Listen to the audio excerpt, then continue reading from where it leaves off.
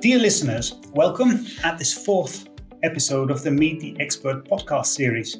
And in this series, Meet the Expert, together with well-known experts from around the globe, we explore challenges and opportunities in the big veterinary world. In this episode, we're going to talk about Mycoplasma hypopneumoniae, causative agent for enzootic pneumonia in pigs, which is often forgotten about. Not so long ago, new insights were acquired about costs relating to eliminating the bacteria. The Meet the Expert podcast series is a co-production of Boehringer Ingelheim Animal Health and Pig Progress. And my name is Vincent de Beek. I'm editor for Pig Progress and I'm host of today's episode. And next to me is also audio-visual editor Iris Hofman, and without whom this podcast wouldn't be possible. And you'll hear her as well during this podcast. Today's guest is based in Battleground, Indiana, the United States, and a graduate from Purdue University in the United States, Dr. Tom Gillespie, DVM, was the owner and founder of Rensselaer Swine Services, now acquired by Pipestone. And currently, he's an international consultant for Performance Health LLC. And amongst his many achievements, he received the Swine Practitioner of the Year award from the AASV in 2010.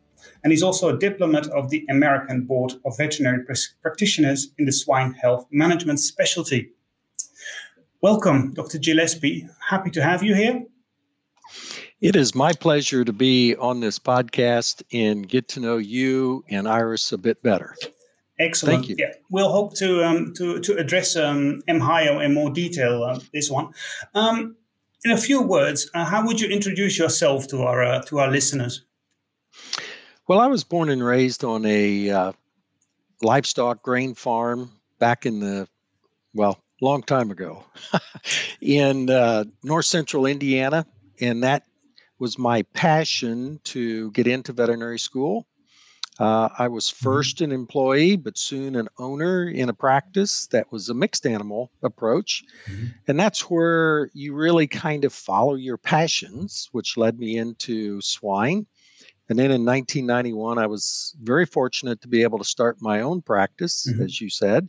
And then as you advance in age, things change in life. You go into another phase. Well, that phase was to retire from day-to-day practice. And now I get to work on very special projects and just keep myself busy enough. Excellent. Well, that sounds like a good basis to have this conversation, because one of the things that you recently worked on was MHIO. And yeah, just to make sure that everybody is with us, briefly, MHIO, what is it again and what does it cause? Well, it's a bacteria, and as you called it, enzootic pneumonia. That was the old term before we ever knew what the causative agent was.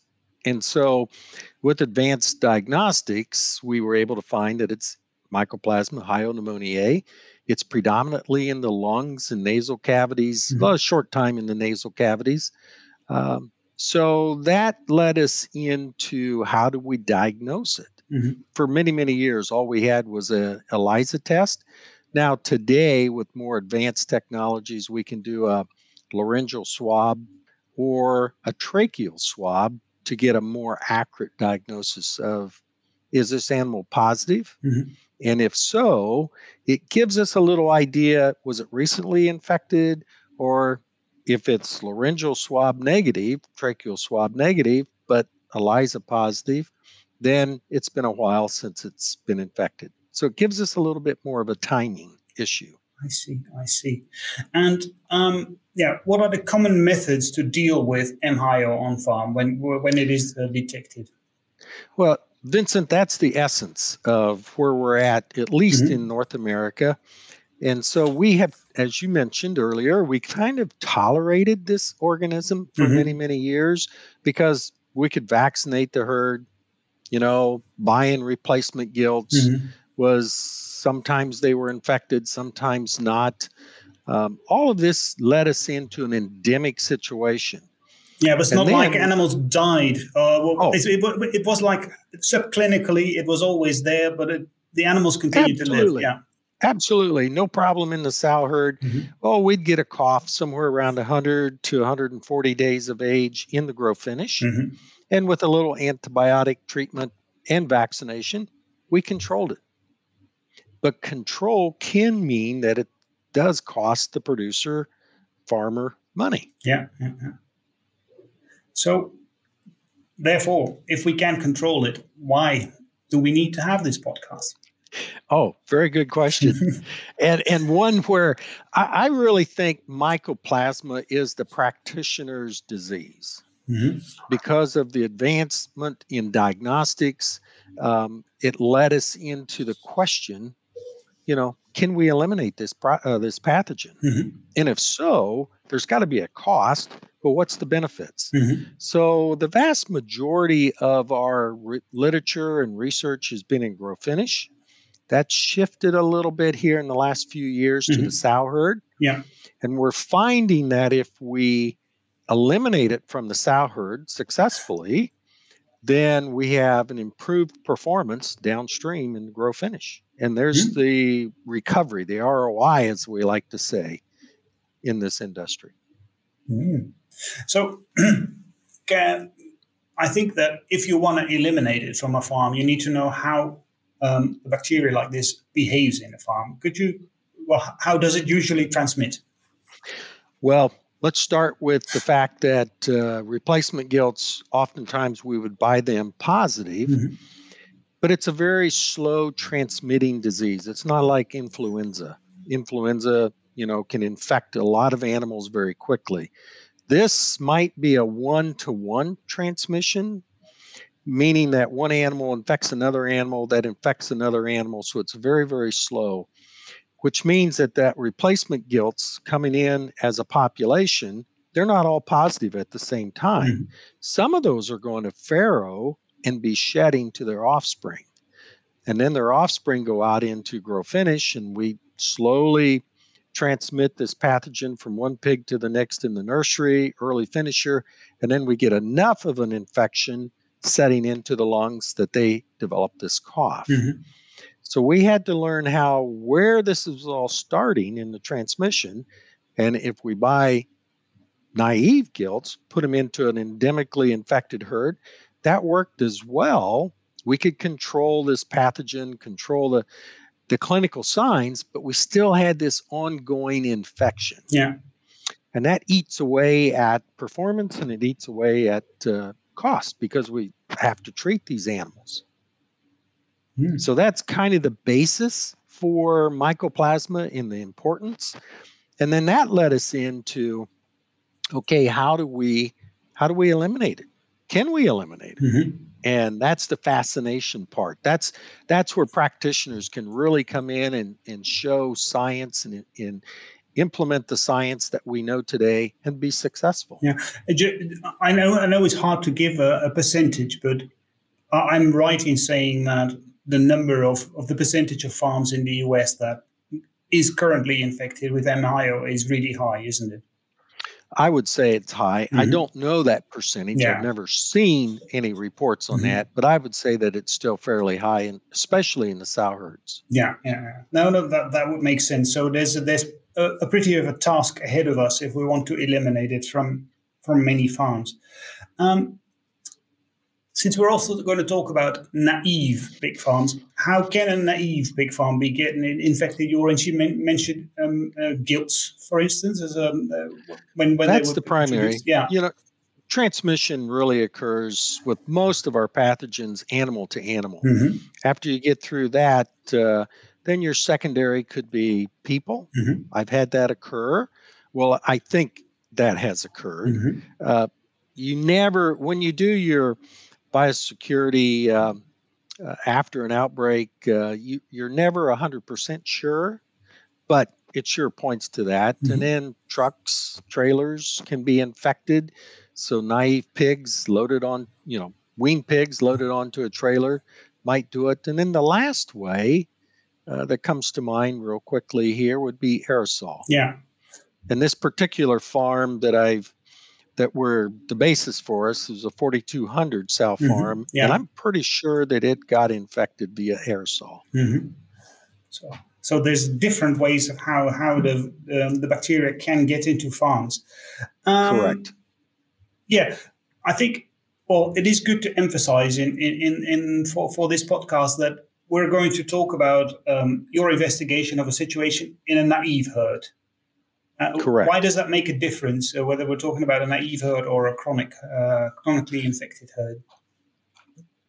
There's very little in the literature about the clinical aspects, the mortality in the sows, the mortality and the lack of production that results from an infection in a naive herd. So that was the motivation that I had to capture the data and then write it up. And then part of it is we've looked at the performance records for 6 years, the naive period, the infectious period, and then also the post-infectious period. And so we're looking at that and looking at the economics of two aspects, actually, herd closure and the cost of disease. And if we can do this correctly, we're going to separate those costs. And that's going to be another area that others can look at and say, okay, then I should do this or I should not do this. I see. But I understand it correctly that when it is present in a chronically infected herd, the damage will be worse, will not be as bad as when it is a naive herd. Oh, you rarely get an acute outbreak in an endemically infected herd. Yes. All the damage that you deal with is downstream in the grow finish animals, because that chronic infection. Oh, you get a sow to cough, but she's not even off feed very much. But that's why it's good to point out that you worked on a naive herd when correct the results were a lot worse. When we go into that investigation that you did of the 4,200 sow herd, that was somewhere in the Midwest. Am I correct? The US, correct. Right? What was the clinical picture in the breeding herd following this infection? Could you describe that? I think that's an excellent question, Vincent. It started in farrowing, in fact. Pigs were somewhere 2.5 weeks of age. The piglets on nursing the sows. But the sows started coughing first. Then we had it in the baby pigs. And coughing in this herd was very, very unusual. Yes, we had an endemic influenza situation at times, but nothing. I mean, we were monitoring monthly for PRRS. We were monitoring monthly for mycoplasma. So it was a very high health herd. Well, when the coughing started, that got us in doing diagnostics. We found that it was positive to Mycoplasma pneumoniae. We did not find any PRRS either before or after. And influenza, there was antibodies, but no active virus could be found either at this time. So that led into the mortality. During that infectious period, sows would go off feed. We had this huge struggle in keeping baby pigs alive. And of course, sow mortality increased, pre-weaning mortality increased. And when you own a sow herd, the one thing that you want to always have is pigs at weaning. And most farms will have a goal that they want to achieve. Well, we were not able to achieve that goal during this infectious period. Okay. In case elimination is desired, a common method is herd closure. Could you briefly describe what does that in fact mean in practice? What happens during the herd closure and where you're aiming for? Oh, another excellent question. And this is part of the cost of herd closure. Basically, you have to stop entering replacement gilts. And so in our case, we wanted to develop what we call day zero. Day zero is where, in our definition, we had 90 to 93% of the animals infected with the Mycoplasma pneumoniae. So day zero then becomes the start of the elimination program. Well, prior to that, we allowed and we promoted the natural infection. So we had like 13 weeks during this time period after we made the diagnosis that we were promoting all these animals to get the organism to become positive. And so then we closed the herd. We achieved day zero. That was after the 13 weeks of exposure. We closed the herd. We entered no more gilts. And Then we started our elimination project because we know one thing. With some of our pathogens, the animal will eliminate that infection if we give it enough time. And with Mycoplasma pneumoniae, it's roughly 250 days, give or take. So in that case, we started from day 0. We knew when we should be naive again, or negative, I should say. And that's where we did all of our management to promote that, all of our other aspects. And at the same time, we're developing a population of naive gilts and breeding those gilts offsite. So when we achieve the elimination and our pigs at weaning are negative, then we're going to insert those animals. Some of them went right into the farrowing room. So yeah, that's all part of herd closure and the definition of herd closure. I see. So we're talking about 250 days all in all. Yes. Okay. Well, plus for our case, plus the 13 weeks prior, so that all a high enough percent of the animals could become infected. Yeah. That is about a year almost of doing nothing. I see. So in terms of herd performance and profitability, what would that mean then? Well, we found out during the infectious period and during this herd closure, it was costing us, the disease was costing us somewhere around $6.80 per sow bred. And then part of our work coming out of that was to simulate just herd closure without the cost of disease. So we had to work with an economist, and I'm working with Lance Mulberry with the Knowledge Ventures, and a very clever individual who could design these simulations so that we could look at the difference between just closing a herd. What we found out, Vincent, and this is what the most exciting part for me, is that we have this ripple effect with parities after we do the herd closure. So we insert all of these gilts, and by the time they hit their second, third, and fourth parity, they're peaking in the number of pigs that they have born and that they can wean. Well, that all developed post the closure and opening the herd back up. We started to see this increased number of pigs weaned over what we were doing before. So there's your ROI that can come back and say, it was successful not only in controlling and eliminating the disease, but I'm making more money because I'm weaning more pigs after. So basically, you're asking for patience for the producers. Okay, you may be, for this particular site, you may be out of production for a while, but once you get started again, that's when you reap the benefits. It's a very common question by producers. Okay, Doc, if you put this in place, this program in place, and we are successful, when will I be weaning the same number of pigs that I was weaning before the disease? That's a very common question by owners and producers. So we're trying to answer that question for them. I see. Just briefly. Okay, you did that investigation. What kinds of things did you measure? How did that work? And that's part of the gap in the literature. Sow mortality in a naive herd. What might you experience? Pre-weaning mortality. Sows that did not conceive after they were bred. How did you handle the parities, and so that's what we're exploring at this point. That's probably going to lead into another paper. I see. And when you suggested to go for herd closure, what was the response? That's sometimes in practice you have hard sells, and that was a hard sell. And the owner says, after he thought about it, and he came back to him and he says, "I'm going to give you one time to do this." So I said, okay, it's going to cost you a little bit more in diagnostics.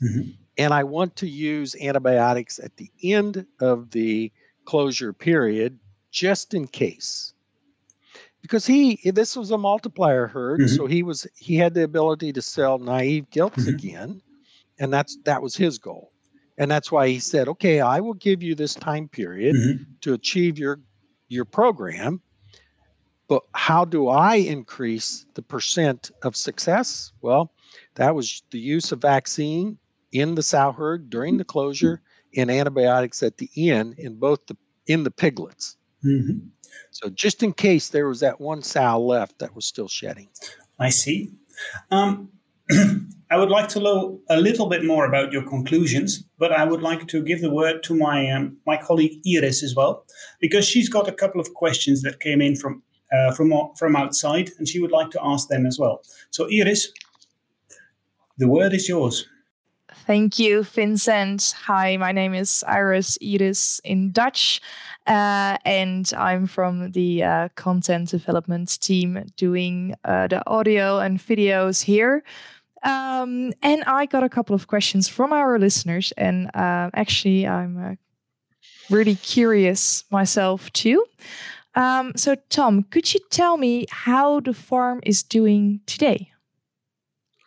We have been successful. The farm is producing more pigs at weaning than it did before, and all the diagnostic tests, oh golly, we're going on 3 years post this program, and they've all been negative. That sounds very promising. So everybody is happy. Yeah, so what's the farm's situation now with regard to the MHIO since the outbreak? There's nothing happening anymore? That is correct. We cannot find the organism at all on the site. So the other thing about that, Iris, is the fact that biosecurity is so important to us today, not just with this pathogen, but with so many pathogens. And that's where the whole industry is applying their resources, both in labor, education, finances, because biosecurity is expensive. But then you have disease, opposite of biosecurity, and that is also very expensive. And that's what has brought us together here today. Yeah, that's one of the things that I had been wondering as well, because once you eliminate it from the farm, you want to make sure that it doesn't come back as well. So I suppose that all these entrance routes were kind of carefully checked as well. We did that very early after the infection. And the other part that we didn't mention, there was a sister farm that was only 1.5 miles away. I forget what that is in kilometers. And so it was very close. That farm broke. Yeah, that farm broke with mycoplasma. And we think it was aerosol. It was during December of that year. And I've looked at the weather, and it kind of promotes the humidity, temperatures, wind direction, all seems to promote the fact that it's possible that that's how it got infected. It's the only way that we found during our biosecurity audit. But in any case, we have heightened all the activities that surround these farms. Fair enough. Iris, over to you again. Over to me again. Yes. Another question we got from the audience was the performance increased after the herd closure? Iris, that's the excitement for me as a practitioner of over 40 years. I wanted to try to understand this parity ripple effect. So if we insert all these gilts, by the time they hit 2 and 3 parities, well, every parity had this ripple. What we have found out is if we, and this is kind of an old cliche, but if we can breed the right percent of young females, we produce more pigs. And so you have this mindset on a lot of farms today. Well, just breed whatever's in estrus and you're fine. Well, that doesn't work in today's world where the feed cost and all of our other input costs are higher. We have to be a little bit more clever.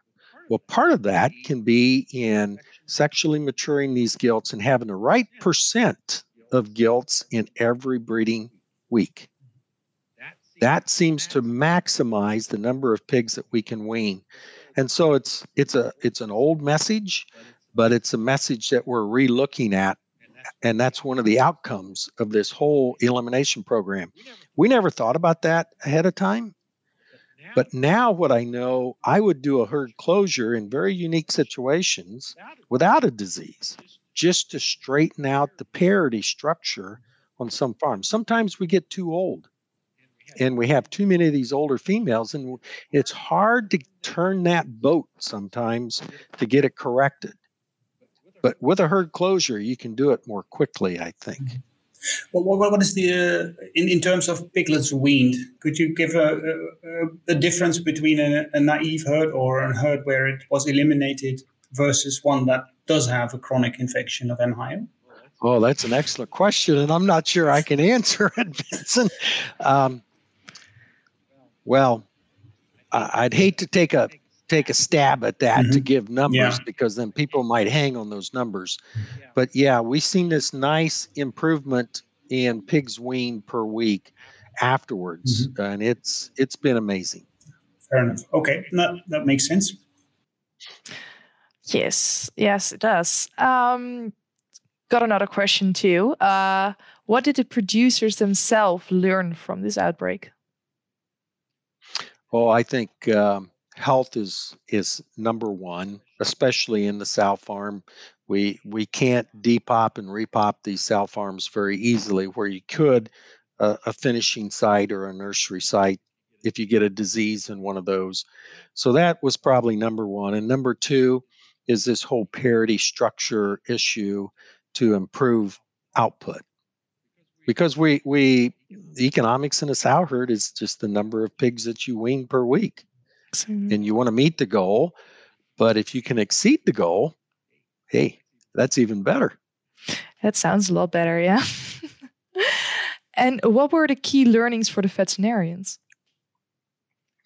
Well, I think you've heard my excitement because now I have the data in front of me, and I've been through the process, and we're trying to analyze everything here 2 and 3, 4 years afterwards, because we have this 6-year window of records, and they're very good records, by the way. And that's part of what this producer was outstanding about, was to capture everything. So we captured temperatures on these sows that got sick, and so on and so forth. What do you do if a sow dies and the pigs are 4 days old?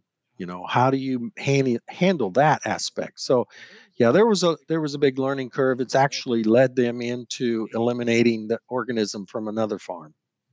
Exactly. Oh, thank you. I think that were all the questions. It was a pleasure to talk to you. It's my pleasure as well. Thank you, Iris. I'm taking over from you again. I have a couple of questions, and they're kind of have a bit of a concluding character, so to say. In terms of economics, in terms of finance, what were your conclusions in that this herd closure? How could you say something about what it meant financially?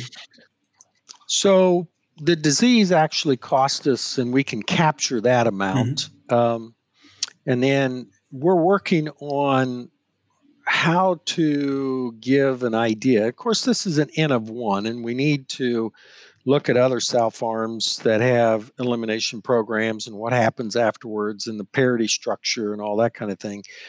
But actually, the ROI, this farm recovered all the cost of the disease, plus within a year or so after we opened it back up. It was amazing to see that. Within a year. That is much faster than you would think.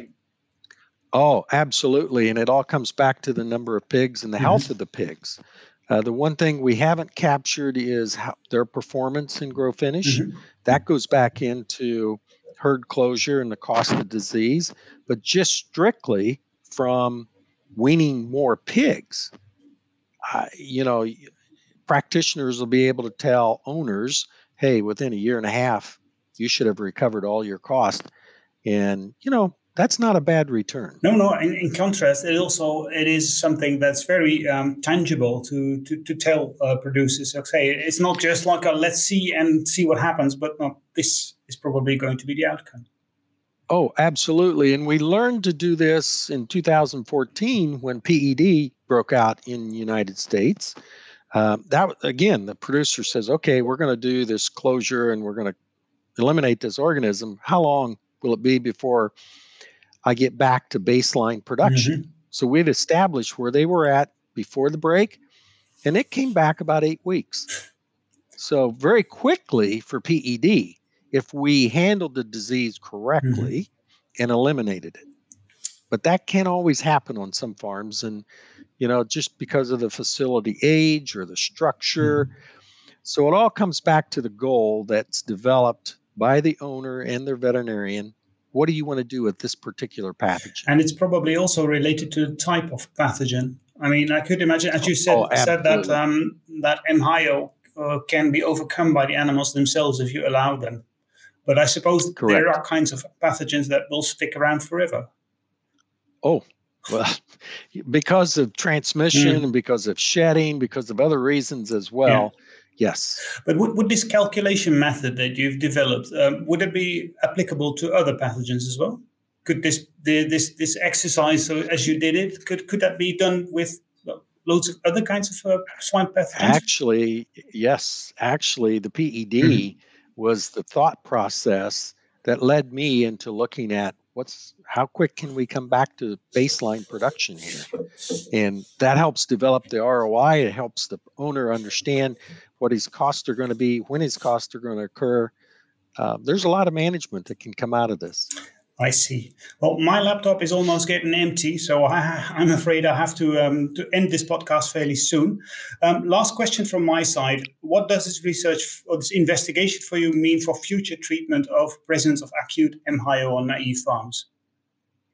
Well, I think it comes back to my point earlier that Mycoplasma is probably the one organism that, because of its slow transmission, it gives the practitioner the opportunity to better control, even eliminate if that's the goal. And so that's what I like. That's what I like to end this conversation on, is that Mycoplasma hyopneumoniae is a practitioner's organism. Thank you very much for this opportunity to share my experiences in this farm, and I wish everybody the best of luck. Well, thank you very much, Dr. Gillespie. I think your research and your investigations have helped swine producers and veterinarians to get to know MHIO a little better again. I'd like to thank you for having you on your podcast. And in the next episode of Meet the Expert, we'll be talking to Dr. Amanda Sponheim of Boehringer Ingelheim Vet Medica, also based in the United States. And our topic will then be about early respiratory disease detection. Make sure not to miss that one. For now, thank you for listening to this podcast. Thanks again to Dr. Gillespie for being with us with his interesting story. And goodbye.